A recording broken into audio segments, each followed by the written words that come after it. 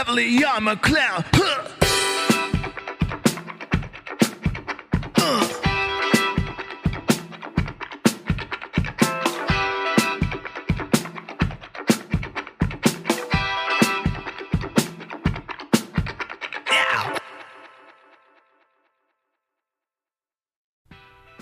This episode of the Bitcoin Echo Chamber podcast is sponsored by WTFhappened in1971.com, the economics meme taking the world by storm where all of us are trying to find out the answer to what the heck happened in 1971.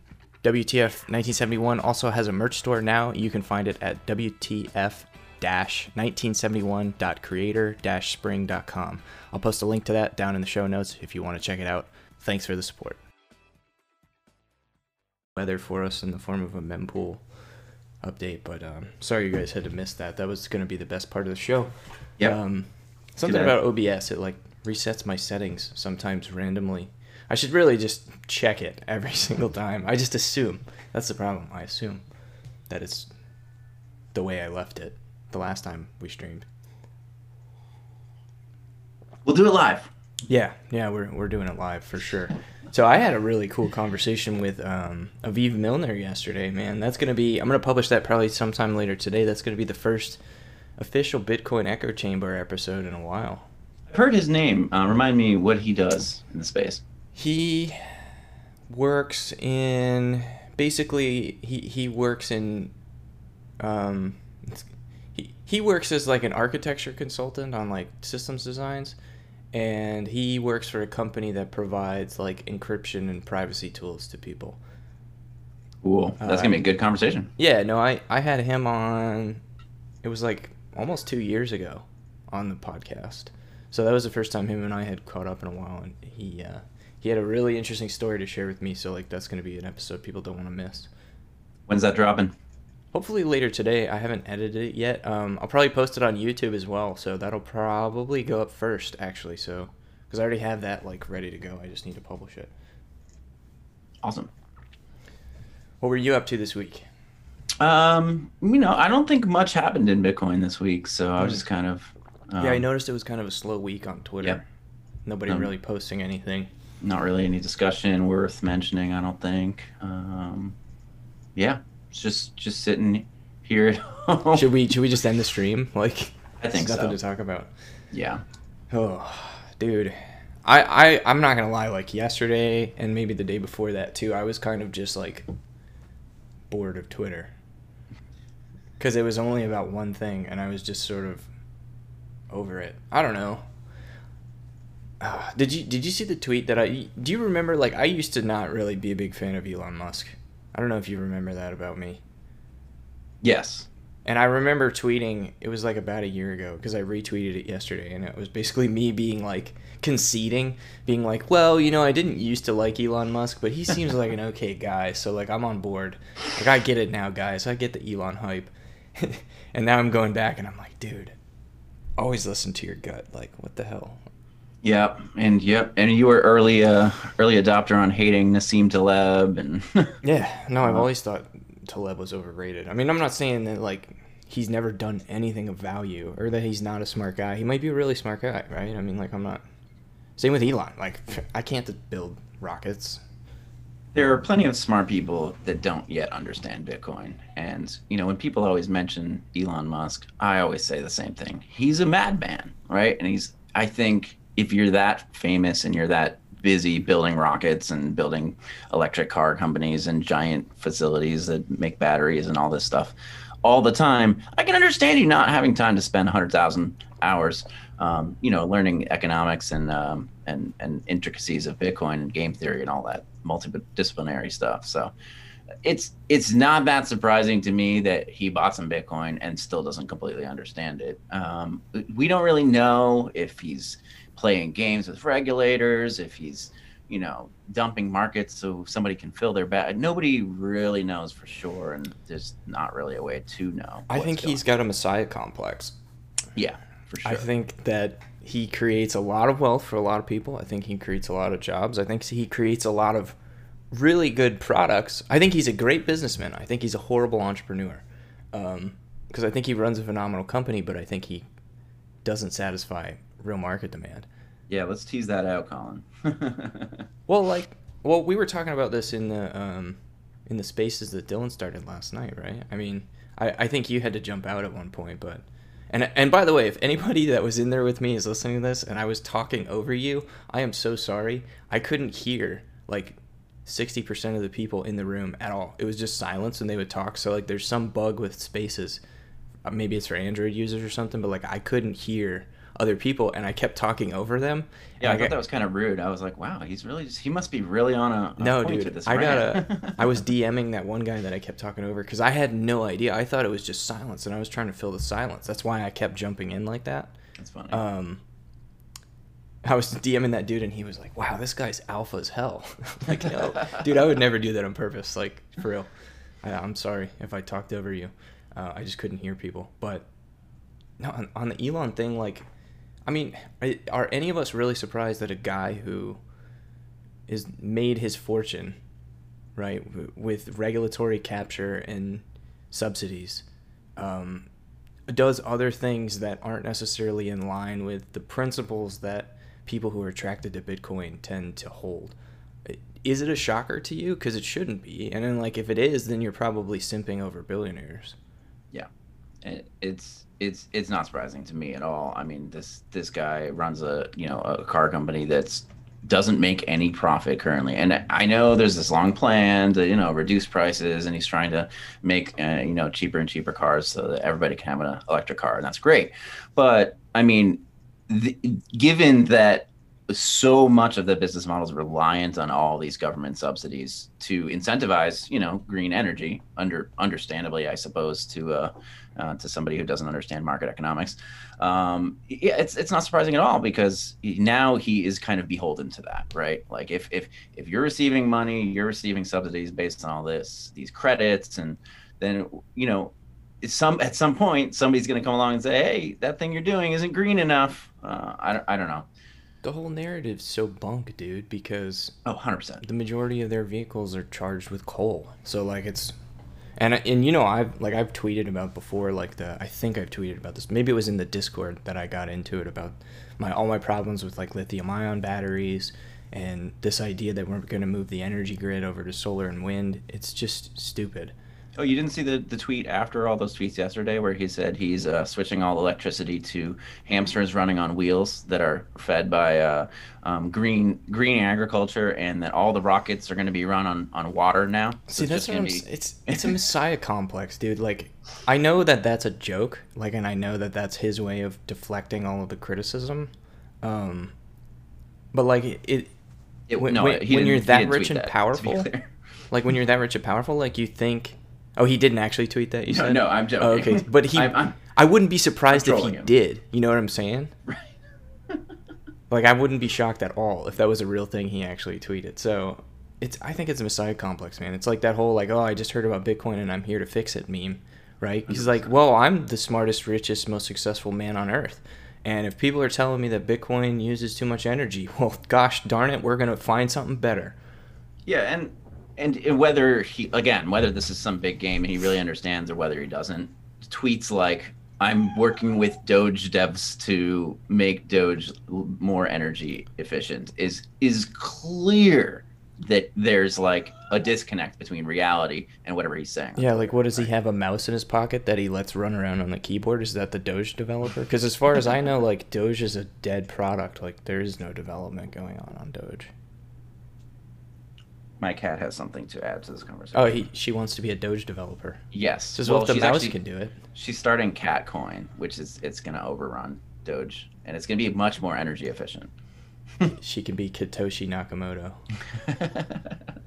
And personally, I think that Elon needs to check his financial privilege. Gladstein came out with a great article. I think it was this week. Happened to be very, very well timed. It doesn't specifically address the energy thing, I think, but it's talking about why this technology is so fucking important to the world. So the whole energy conversation, I mean, aside from the fact that Bitcoin's energy footprint compared to the rest of the world is pretty tiny. If you actually look at the numbers, right? Objectively, it's a very small amount of energy compared to everything else that we do. And you could go through the moral argument of what about all the electrical devices in your home that just sit idling, that wasting energy and all this stuff. But more important is to focus on why this technology is important and why it's worth the energy that we are using, not wasting, right?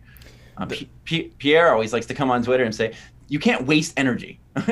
Learn science. Energy cannot be created or destroyed. You know what's funny, though, is that the whole green energy, well, it's not funny, actually. The whole green energy movement is so anti-humanity and so anti-progress. Because imagine if think back through the last 200 years and think about how far humanity has come. We had all of these amazing innovations that totally have changed the way that we live our lives and made the world such a better place for so many people. Like, totally, like the world today, the way I live my life today is totally different than the way even my grandfather lived his life. In a lot of ways, it's for the better. Yeah, you can argue there's little things here and there that are not as great, but those are growing pains. Imagine if the Overton window of the conversation around energy use back during the invention of the internal combustion engine had been, well, this will use too much energy. It's ridiculous. Like, imagine how much progress you would have stalled humanity out of by concern trolling over the amount of energy that new product was going to use. It's insane. Yeah, and wherever you stand on this CO2 argument, it doesn't really matter, because energy objectively is a measure of human progress. If you think about our Star Trek-esque future of us flying around to different galaxies, we're not going to do that without using energy. So Elon's cars use plenty of energy, right? Like, I can't support Elon's company because his cars use energy is the fucking stupidest argument ever, right? What he should be worried about and focusing on is maybe starting his own mining company where he uses greener energy, if that's what he thinks is important. Yeah, and if you go look at our website, WTF happened in 1971, you might have heard of it. You'll see about halfway down, you'll see a chart about how in the early 70s, our energy use per capita broke away from the Henry Adams curve. And that's weird. Yeah, and if you don't know what the Henry Adams curve is, just go look it up. But it was basically just a prediction model following the logarithmic trend, right? Because quality of life for individuals all over the planet increases as their energy use per capita increases. And in 1971, it just started stalling out on a per capita basis. And people make all kinds of excuses for why this is a good thing, or for why this had to happen, or because we're just that much more efficient now. No, that's stupid. You don't just suddenly well, we invented computers, so now we don't need to use as much energy anymore. No, it's like, that's not how this works. Like, it's a principle. It's an observable phenomenon. It doesn't just suddenly cease being true. Yeah. I don't think I have anything to add to that. That is well, the thing that where this conversation should naturally go is that people will say, oh, but that amount of energy use per capita continuing to go up at that rate is unsustainable. Like, we can't do it. Well, yes, we could if people weren't constantly lobbying against, creative new ways to source energy, like, offshore drilling, fracking, construction of new oil pipelines to make the systems more efficient at delivering energy to where it needs to go. Nuclear power. I harp about nuclear power all the time. Build nuclear-powered ASIC carriers, not aircraft carriers. Yeah, that's a funny one. If they had a satellite connection, that would totally be viable. I don't know. Dude, it's absolutely viable. It's 100% viable. The only truly difficult part about it, I mean, obviously you'd have to have a crew of people on there, and you'd need nuclear engineers, and you'd need Bitcoin engineers and all that. Defending a giant floating platform with millions of dollars of hardware in it is difficult and expensive, right? And it's why the U.S. government spends so much money on its military and particularly on its navy. Naval warfare is like a complicated beast. And I will tell you this, I do know, aircraft carriers are designed for strike warfare. They're not very good at, protecting themselves. That's why they travel in fleet, or that's why they travel in strike groups, where they have lots of other ships whose job it is to protect the aircraft carrier.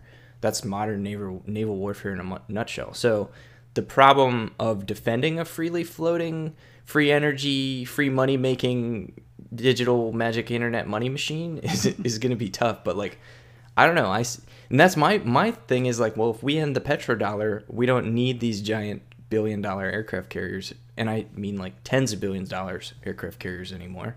Convert them into ASIC carriers and harness all that free energy potential with the nuclear reactors. And by the way, nuclear reactors at sea are one of the safest and most effective ways to generate abundant energy, because you have unlimited cooling medium available should you ever have any problems. And you can literally like drive that thing out to sea and just like dump the nuclear reactor overboard down into the bottom of the ocean. I'm telling you, there's so much water in the ocean that no matter how much radioactive material that thing is putting off, it is negligible in terms of the total amount of seawater. It has no environmental impact.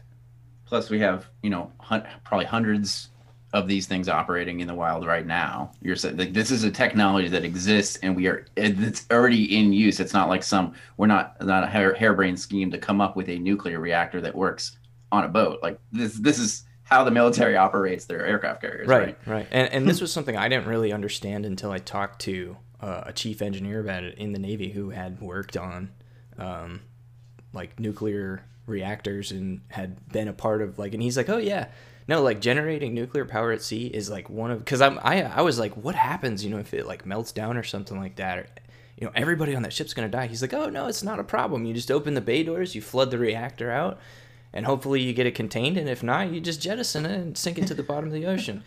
I'm like, oh, that actually makes a lot of sense. He's like, no, it's like the safest way to generate abundant energy in the whole world. I'm like, oh, that's actually incredible. But like, you can't use that energy. Bitcoin is the perfect use case for that, because you can't transport that energy somewhere else, right? You can't store that energy. It's just there, and it's abundant, and it's on this floating platform. It's like, well, then let's use it to fund the war machine. No, let's use it to mine Bitcoin. That's fascinating. And if the petrodollar system breaks down, or we don't need these giant aircraft carriers to defend it, then the price of those things will plummet and maybe make that viable. And your buddy Stan Druckenmiller, who's a close friend of yours, believes that the dollar is going to lose its reserve status. Yeah, Stan and I go way back. He asked me not too long ago. He was like, oh, hey, he called me actually. I was like, oh, hey, what up, Stan? Stan the man. He was that's what Colin calls him. He calls him Stan the man. Yeah. It's an old college nickname. Mm-hmm. And I was like, hey, Stan, how you doing? And he's like, I don't know, man. I'm worried about this whole dollar thing. I think it's going to go down. I'm like, yeah, bro, days are numbered. And he's like, you know what? I think you're right. I'm going to think about this, and I'm going to make some official statements. And he did, He's man of his word. Went out there. Yeah. Because we've been saying this for like how long now? Yes. We finally convinced him is really what it was. We've been saying this for like 4 years. Like before. Yeah. We're basically prophets. Yeah, I mean, exactly. This is the argument we've been making over and over again. Russia, China, maybe even Japan, probably some of these Middle Eastern countries are not benefiting as much from this system that we have as the U.S. is. I mean, the U.S. has this exorbitant privilege to create international demand for its currency, so that it can, create more deficit spending and benefit from that demand without hyperinflating its currency. So the only real solution to this problem, which is really like very closely tied into the Triffin dilemma. This is really just one leg of the Triffin dilemma.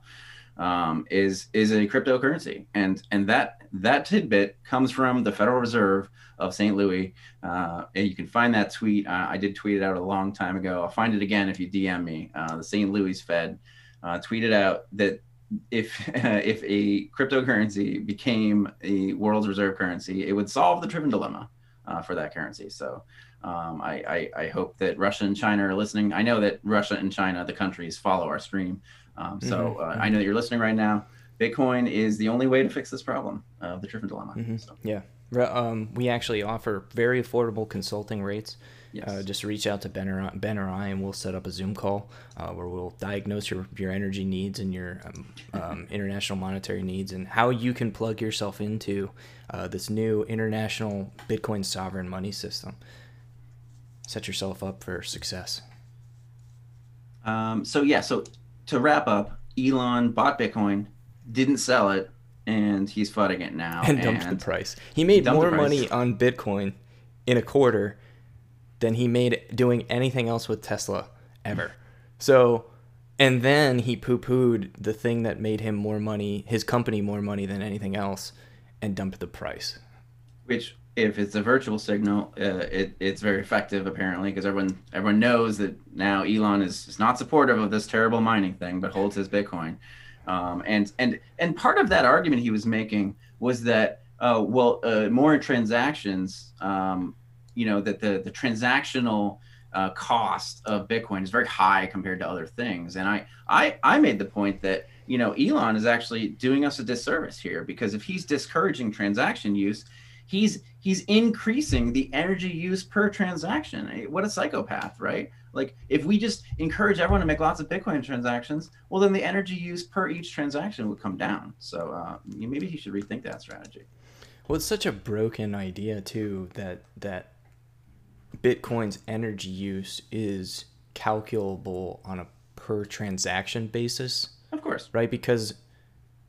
Especially because we're talking about the base layer. So one transaction on the Bitcoin network, not so much today, but maybe later on down in the future, one single transaction could account for hundreds or thousands or tens of thousands or maybe even millions of transactions on higher order layers in the future. That's the layer of final settlement. Like, that's what people, I guess, what all the pundits miss because they don't spend more than 10 seconds researching this, is that this is software and it's iterative and you can build on top of it. And one single extremely secure, transaction that settles in finality at the base layer is infinitely valuable for all of the layers that you build on top. Yeah. And now he's got Palantir is buying Bitcoin as well, right? That's what I saw. And people, what do you know about Palantir, Ben? I know that they are pretty much, like, if you picture like an evil corporation that's closely tied into the United States government that wants to end privacy for us, and basically the idea of chain analysis companies, but on the traditional world in general, that's basically what they are. Is that about right? Yeah, I don't know that much about them, to be honest. All I know is that people often very closely link them with the CIA. Right? Don't they do like a lot of CIA contracting? I don't know. Yeah, I don't know either. I think it's all government, like data analysis and stuff. But who owns Palantir? Isn't Druckenmiller involved in that? I think there's a number of people, but I believe Thiel is also. Oh, that's who it is. It's Peter Thiel. Involved with it. That makes sense. Well, so the government is basically investing in companies that hold Bitcoin now. Is what I'm saying. You got Elon, you got Palantir. We're just one step away from them just holding it directly on their balance sheet, which, if they had done when they seized all those Bitcoins from the Mt. Gox back in the day, well, they'd have a lot of Bitcoin today, wouldn't they? Yeah, no, that makes a lot of sense. I'm a big fan of Pierre's thing where he's constantly trying to push to get like the marshals or whoever it is that has all this Bitcoin to just hold it instead of selling it. Because he's like, no, it's really the only financially prudent thing to do. Selling it today is a really bad decision. I think he wrote like an article on that or something. That's the incentive of Bitcoin, that it's more profitable to hold Bitcoin. It's a better long-term decision because it's actually better for our world, right? To hold Bitcoin and to bootstrap the liquidity of Bitcoin and return our world to a world of sound money. Is a better, more beneficial thing than investing in some random stock company or holding a commodity. Except lumber. Lumber is going to the moon. Well, and as a bonus, it's really hard to find anything with a 200% compound annual growth rate, and Bitcoin just so happens to have that. So it's kind of win-win. Like you're saving the planet by restoring sound money, and you're earning 200% compound annual growth. That's pretty cool. Can you do that while you're locked in your home because the government is subsidizing you to sit in your home and play video games all day? Apparently so, man. Apparently it's that easy. Apparently you make more... I see. You're segueing into the labor shortage bit. Yes. because the strategy for 2020 would be to sit in your home and buy Bitcoin and play video games, smoke weed. I think that would have been the most profitable strategy. If you're a minimum wage employee, yeah, because you're going to make more from your unemployment benefits than you would going back to work. So move in with your parents and stack sats, I guess. I don't know. I don't know. I kind of feel like we're getting to the point. And so a little bit of background about myself. Like, I grew up very conservative, like pretty much what you would call like a Southern Republican, I guess. And I was always kind of really against like a lot of the welfare programs and redistributive stuff. And I still am now today, but more so like from the economic side, like because it's so damaging from an economics perspective, where before it was more of like a social thing. It's like, well, you just want to sit at home and do nothing and get paid for it. And I understand there's always exceptions, right? People get down on their luck, and sometimes we need to help those people out. We can do that other ways than through government programs. But, you know, my thinking has evolved so much now that I'm older and really evolved in Austrian economics and really have no use for politics whatsoever. I've learned that Rothbard wrote a lot about this in America's Great Depression, because this is the exact same thing the government did in 1929, 1930, and then all the way up into like the 1933. Like all of those sweeping reforms that FDR put in place basically took the Great Depression and made it from like what could have been a liquidation event in 29 that would have smoothed out into a decade-long depression by mispricing the value of labor, by changing things like the minimum wage, and by creating unemployment benefits, and simply shaking up the market in such a way that it couldn't reprice itself properly and liquidate all of the malinvestment. And lo and behold, what are we seeing today? Huge labor shortages, businesses that want to open back up and they can't hire the employees that they need to be able to operate effectively because people are making more money staying at home doing nothing. Yeah, I was kind of thinking about this whole thing from a very high level this week, and I kind of came up with an interesting, I tried a response to this kind of idea of Keynesianism and trying to dampen volatility. The idea of trying to control prices so that, you know, prices don't go up or down too quickly, right? Like this idea of price stability, and this idea of, you know, like these unemployment, this kind of unemployment insurance thing that it was very prevalent in 2020, to protect against the people that, you know, obviously this thing was unexpected, a COVID, this pandemic or whatever. So now, oh, these businesses are failing and all these loans that are now being extended. It turns out that if you have a sound money, it incentivizes saving. And saving, which is a hedge against uncertainty, is a way to hedge against prices changing unexpectedly, right? So it's this opposite end. So instead of like the government being able to bail you out for all the problems that they've actually created by lighting, you know, all these fires and having fires pop up everywhere, you just have people hedging against uncertainty by holding money, right? I know it's this very strange concept in 2021, but I mean that's what people used to do to hedge against uncertainty, and they have disincentivized this by devaluing our money, which is to me absolutely insane. Right, because you can't save in money anymore. You have to be a speculator. Well, everybody's, you know how I feel about that word, but yes, you have to be an amateur speculator, right? You have to go out and buy these equity portfolios. You have to buy that commodity index. You have to trade that bond portfolio. You don't have to do that. Maybe you could pay someone else to do it for you. But at the end of the day, you're becoming a speculator in the financial markets, despite the fact that most people know F all about financial markets. Right. JW talks about this in his 10 Hours of Bitcoin about speculation. It's a great video if you haven't watched that. That speculation is a job for the smartest people in the world that have the most information about the market. And if you're not one of those people, you're probably going to have a bad time speculating. And I mean, I think the reason he brings it up in the series is because If you do, hundreds of hours of research on Bitcoin, understanding all these multiple disciplines and economics and history of money, you'll probably have more information than most of the market participants in the Bitcoin market. But that's not really true of all these other places. So to be an investor, right, you would be wanting to do some kind of fundamental analysis on a business. And I'm not saying that like normal people shouldn't ever invest in a business. If they see, a business like Amazon growing steam in 1992, and they're looking to disrupt an industry, right? Or something like Netflix going to disrupt Blockbuster, and you want to get a little piece of that can make sense. You could be an expert maybe in that one field, or see just enough of it to take advantage of that. But to think that we have to take 80 to 90% of our wealth and savings and then just allocate it to all these random businesses through an index fund, and that's the only way to preserve our wealth, to me is absolute insanity. It's forced malinvestment, because you're not allocating the capital as somebody who would that has that market knowledge. I don't know. Well, let's use you as an example, Ben. Like, you worked in the restaurant industry for a long time, right? And I did. You learned a lot about the day-to-day operations and like, how to make a business profitable and how many customers are needed, and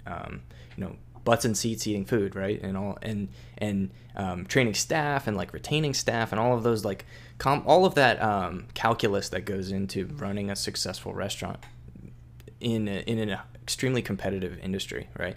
But because I would assume you weren't able to qualify as a what would you call it, an accredited investor, because you're earning a reasonable but meager salary in terms of what the government considers your net worth to qualify you to be an accredited investor. You can't get in on the early stage investments of what you think might be a great business opportunity with your buddy who wants to go open a restaurant. Yeah, you can do it with him, but like if he wants to give you like private placement and equity or something like that, and you wanted to like give him $50,000 to help seed his investment, that might be a tremendous investment for you, but you legally can't do it because the government prevents you from investing in what you know. They say, no, you're too stupid to do that. You have to invest in these managed financial instruments that we've created for you. Once again, it's the government stepping in to protect people, right? Like just like they were protecting them from the price volatility, here they are protecting people from investing in the wrong thing. Meanwhile, you can go down to the casino, you can go down to the lottery, and you can waste all your money there. But God forbid that you could actually allocate some capital to something. And it sounds like, Colin, what you're saying is not only does the system disproportionately benefit very wealthy people that can get in on those things, it also disproportionately benefits the people that are very well connected, which I found interesting the way that you said that. It's like, because you were like, oh, if you happen to know the guy, you can still invest in that company, but it's not the case for most people. Right. No, I mean, the world's kind of always been about who you know, not what you know, and sure, it is what it is, right? I mean, like, what are you going to do about it? But we're talking about efficient capital allocation here. So if let's say I'm an entrepreneur and I don't have $100 million to start a company, what I think was really interesting in 2017, and this is maybe a unpopular opinion, is the idea of an ICO. There's merit somewhere buried in this, right? That I have a great idea for a company and I just want to issue equity to everybody in the world and get that access to that funding and that capital. And things like Kickstarter were kind of doing this stuff, whether that's permissioned closed systems. I do think that there's a lot of merit to the idea that somebody in this world, this well-connected digital world today, should be able to have access to that capital, but that these things like accredited investors definitely are a barrier to that. Yeah, and the thing about Kickstarter is I think Kickstarter's terms of service actually specifically prohibits any kind of equity based compensation for seed round investing, essentially, is what it is. I mean, like, it's a pre-sale. Yeah, you're basically trading seed round equity for coffee mugs and digital art books. Well, but in a lot of cases, it's a pre-sale, which actually does make sense. But yeah. No, I actually love the Kickstarter model. I think it's awesome. I've actually backed a number of Kickstarters myself. Me too, but they take... Some didn't turn out so well. But they take like 30%, right? Oh yeah, yeah. So that's not efficient. I mean, they take 30% for having a website that does very, very minimal things by today's standards of what a website can do. It connects people and it connects the closed financial system with these people, right? Right.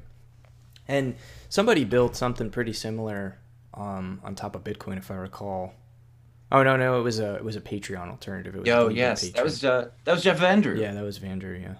who also runs keykeeperira.com. Shout out to Jeff. And then we've Great seen guy. other things spring up like Tallycoin, that one that we use on WTF 1971. Oh Which yeah. I'd like to Uh, replace with Libra Patreon at some point. I just can't do it at the moment. Yes, or just a BTC Pay server would be great too. Lots of options, but you mentioned Tallycoin made me think. Not to go back to the energy thing too much, but a few guys that I know, Brad Milscan, Lyle Pratt, Jamie King, and at least one other person I know that I don't want to mention their name without because I didn't see them mentioned publicly. Are working on doing a film about Bitcoin energy use, and I just tweeted it out. So if you go to my Twitter, you can find it. You can through their Tallycoin, you can help donate to the project, which does look like it's going to be good. Good Sorry, for them. segue. I hope it's a great documentary. I look forward to Yeah. watching it. But since you brought the energy thing back up again, I Oh. have to say, I'm annoyed by the Bitcoiners who, and I'm not suggesting that this is what Lyle Pratt or whoever, all those guys involved in that film think. I'm just saying this because it came to my mind. I get annoyed by the Bitcoiners who want to go to bat to be an apologist for Bitcoin's energy use and want to say, oh, no, it's okay. Like pretty soon wind and solar are going to power all the Bitcoin energy because we have to charge after zero cost energy. Guys, you don't need to be an apologist for energy use. Like it's a good thing that Bitcoin uses so much energy. It is not a flaw. It is part of its design. And as it scales, or as the Bitcoin price scales, you can probably expect that amount of energy that the network uses to continue to go up. And some of it's going to be natural gas. Some of it's going to be fossil fuels. Some of it may eventually be nuclear. Some of it might be wind. Some of it might be solar. Some of it might be hydro. It doesn't really matter where it comes from. And you don't need to be an apologist for the fact that the network uses energy. Don't fall into the frame, the narrative that these people are coming in and using to try to shift the Overton window around the conversation of Bitcoin. Yeah, and there's a number of things I want to jump in on here. One, in this whole energy debate, just you should know your facts. There is I tweeted this out recently. I think it was yesterday. There's energytalkingpoints.com, something like that has some great points. One of the points that I always bring up is the fact that the fossil fuel industry is heavily subsidized as well. So if you really actually care about these things, maybe we should end the subsidies on fossil fuels. Just a thought, right? I don't know, and actually expose the true cost of these things and let the market sort it out.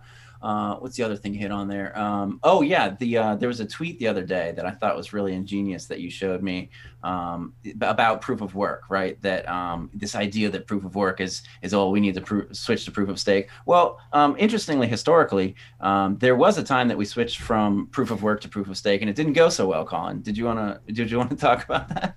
I love that explanation. It was so good. It was a simple tweet. He just tweeted our website, WTF 1971, and WTF happened in 1971, for those of you who don't know.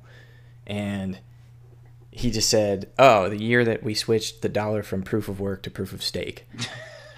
And it's not a perfect analogy because no analogy is perfect, right? And because it was a pseudo gold standard, and yeah, we could pick apart the nuance for hours.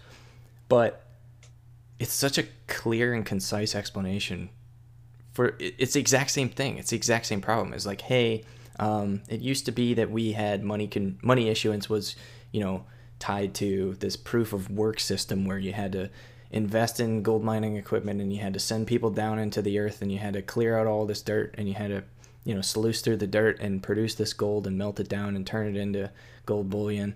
And then in 1971, we're like, nope, we're not doing that anymore. We're just going to say, all right, if you're in control, if you have all the power, if you have all the dollars, you get to say how much money gets printed every year. And don't worry, we'll put our smartest people on it. They'll take care of you. You got nothing to worry about. They know about liquidity traps. Trust us, we got this. And lo and behold, that turned out not to be such a good idea. And if you look at our website, you'll see why. Money by decree. And just to kind of come back to the main part of this conversation, I spent spent some time talking to Tina yesterday, Bitcoin Tina, who, I do love Bitcoin Tina. He does have a lot of great takes, but he spent a lot of time talking about how, kind of we need a response to this. And I went back and forth. I kind of saw both sides of this, and I do see a little bit on both sides. But, like I see Harry Lasagna in the chat there saying we shouldn't be engaging or rebuttaling these ridiculous conversation.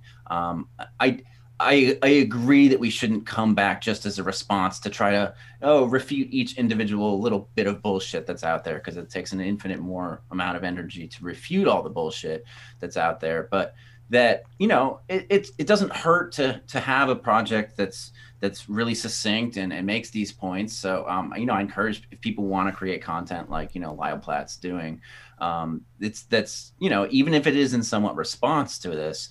It's always great to have more content and more education that makes the stuff easy to understand for folks. But yeah, I don't know. I'm trying to see kind of both sides of that conversation. Well, the troll inside of me hopes that their documentary is an hour and a half of one guy sitting in front of the camera saying "Cry harder, bitch." Is that shout out to our buddy Francis? Yeah, indeed. Francis is my hero, and I said you'll hear me say that again with the podcast with Aviv.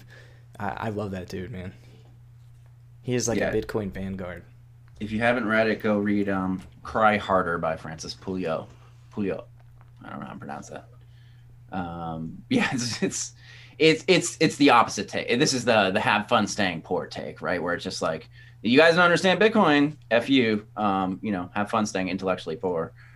And I think the reason that I admire this take is because Bitcoiners in the last year are a little bit guilty of simping too much over billionaires showing up and pouring liquidity into the protocol. You need to remind yourself, you need to stay grounded and remember that Bitcoin doesn't need these people. Yeah, it's great when Michael Saylor shows up and says, well, Bitcoin's my new treasury reserve asset. I'm pretty sure Michael Saylor gets it, guys. I think we should have been a little bit more guarded about the fact that there are plenty of other people who might show up and say, hey, I love Bitcoin, buy my shitcoin. Or insert X into shitcoin, and you have the free engagement playbook of 2020 and 2021, right? Michael Saylor gets it, and I'm not saying he won't ever, turn out to be a traitor or a fool or whatever. He's just a human being. We're all capable of making mistakes. But you shouldn't be simping over billionaires and the money that they bring to the table, is all I'm saying.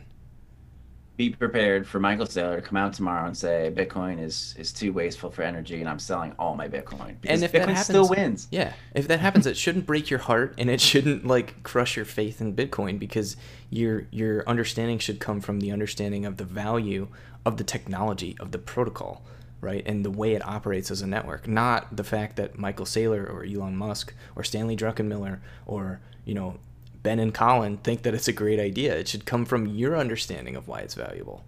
It's annoying, but don't be that woman that when Trump got elected was like, no, you can't let your world revolve around the opinions of a few people. It does suck to watch your net worth go down by 20% in a day. But when you saw it do a 10x this year, I don't see why that's a huge problem. It's easy to forget. You get really used to, numbers being in a certain place, and then when you watch it all crumble, you're just like, damn it, hate that guy.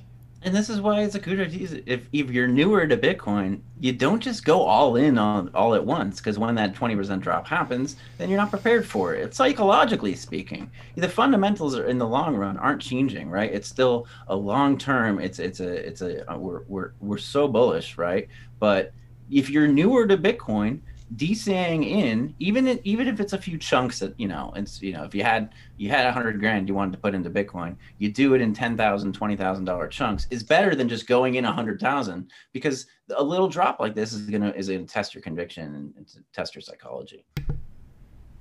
That's a good point. I mean, if you're like me, you'll pretty quickly go all in once you figure you can stomach the volatility. I mean, I think I bought Bitcoin for 18 months before I saw a green day on my portfolio. On a regular basis, I was buying Bitcoin for 18 months. Same. And then it went really green, and then it went really, really green really fast. And then watching some of that pull back was a little painful. But like it's normal, you know. It's like, and if you can't hang with the volatility, well, yeah, you better limit yourself to small amounts. Absolutely. Did you want to touch on this BIP 125 bug? I mean, I don't know. You said you didn't really know what's going on. So like my best understanding of what this is basically an inheritance problem with transactions that activate RBF, where child transactions can affect the parent transaction because they inherit the RBF property. And it's really probably only a problem with like certain types of Lightning transactions. And it's a potential like it opens the door for like some potential malicious acting around affecting final balance on Lightning. I think that's my best understanding about it, and this just from reading like Bitcoin Optech and like a little bit of the BitDevs mailing list. Well, the little bit I did understand is it's a bug in this BIP, and that core isn't currently affected from what I did get, and I wonder.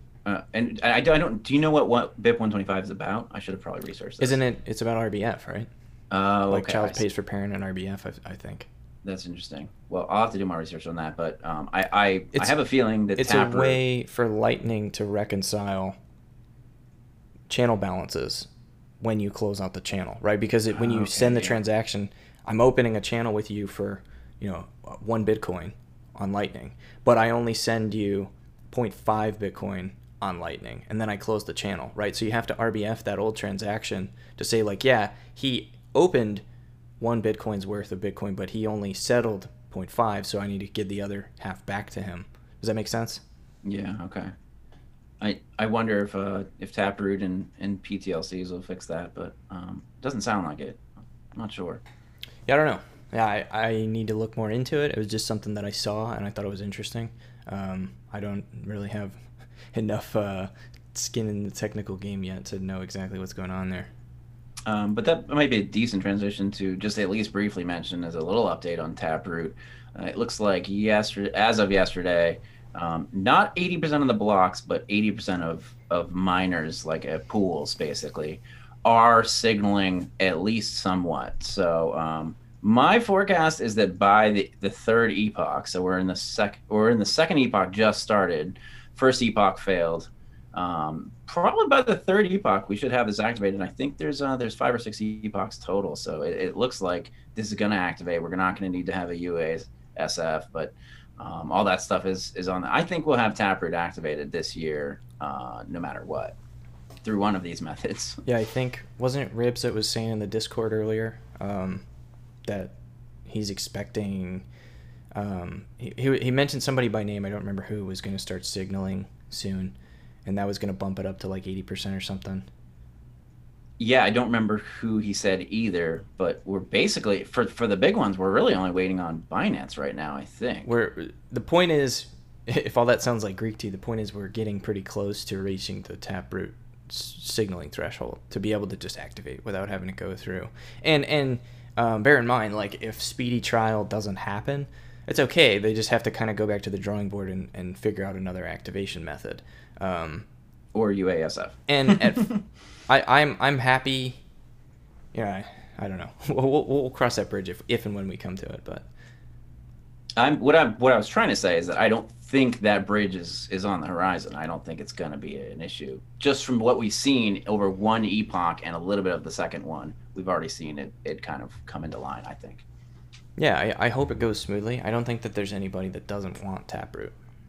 I think there was a lot of pressure on those pools that weren't signaling. A lot of text came in as soon as Taproot.watch started. Well, so the cool thing about the fact that they're pools is that miners can be like, well, I want Taproot, and this pool that I mine with isn't signaling for Taproot. So let me send them a message and be like, hey, if you guys don't start signaling Taproot, I'm going to move my hash power somewhere else. And that hits them in their bottom line, and they're just kind of like, well, crap, we need to signal Taproot or we're going to lose all of our miners. So it's kind of a cool market feedback mechanism there. But Colin, I thought the pools controlled Bitcoin. No, China controls Bitcoin, Ben. Oh, okay. My bad. Yeah. Yeah. Yeah, pools are really funny. I mean, yes, there is some, credibility and clout that a pool can build up over time. But it turns out that it's very easy to lose that credibility. While it may not be easy to start up a huge pool, it is technically pretty easy to start up any pool anytime.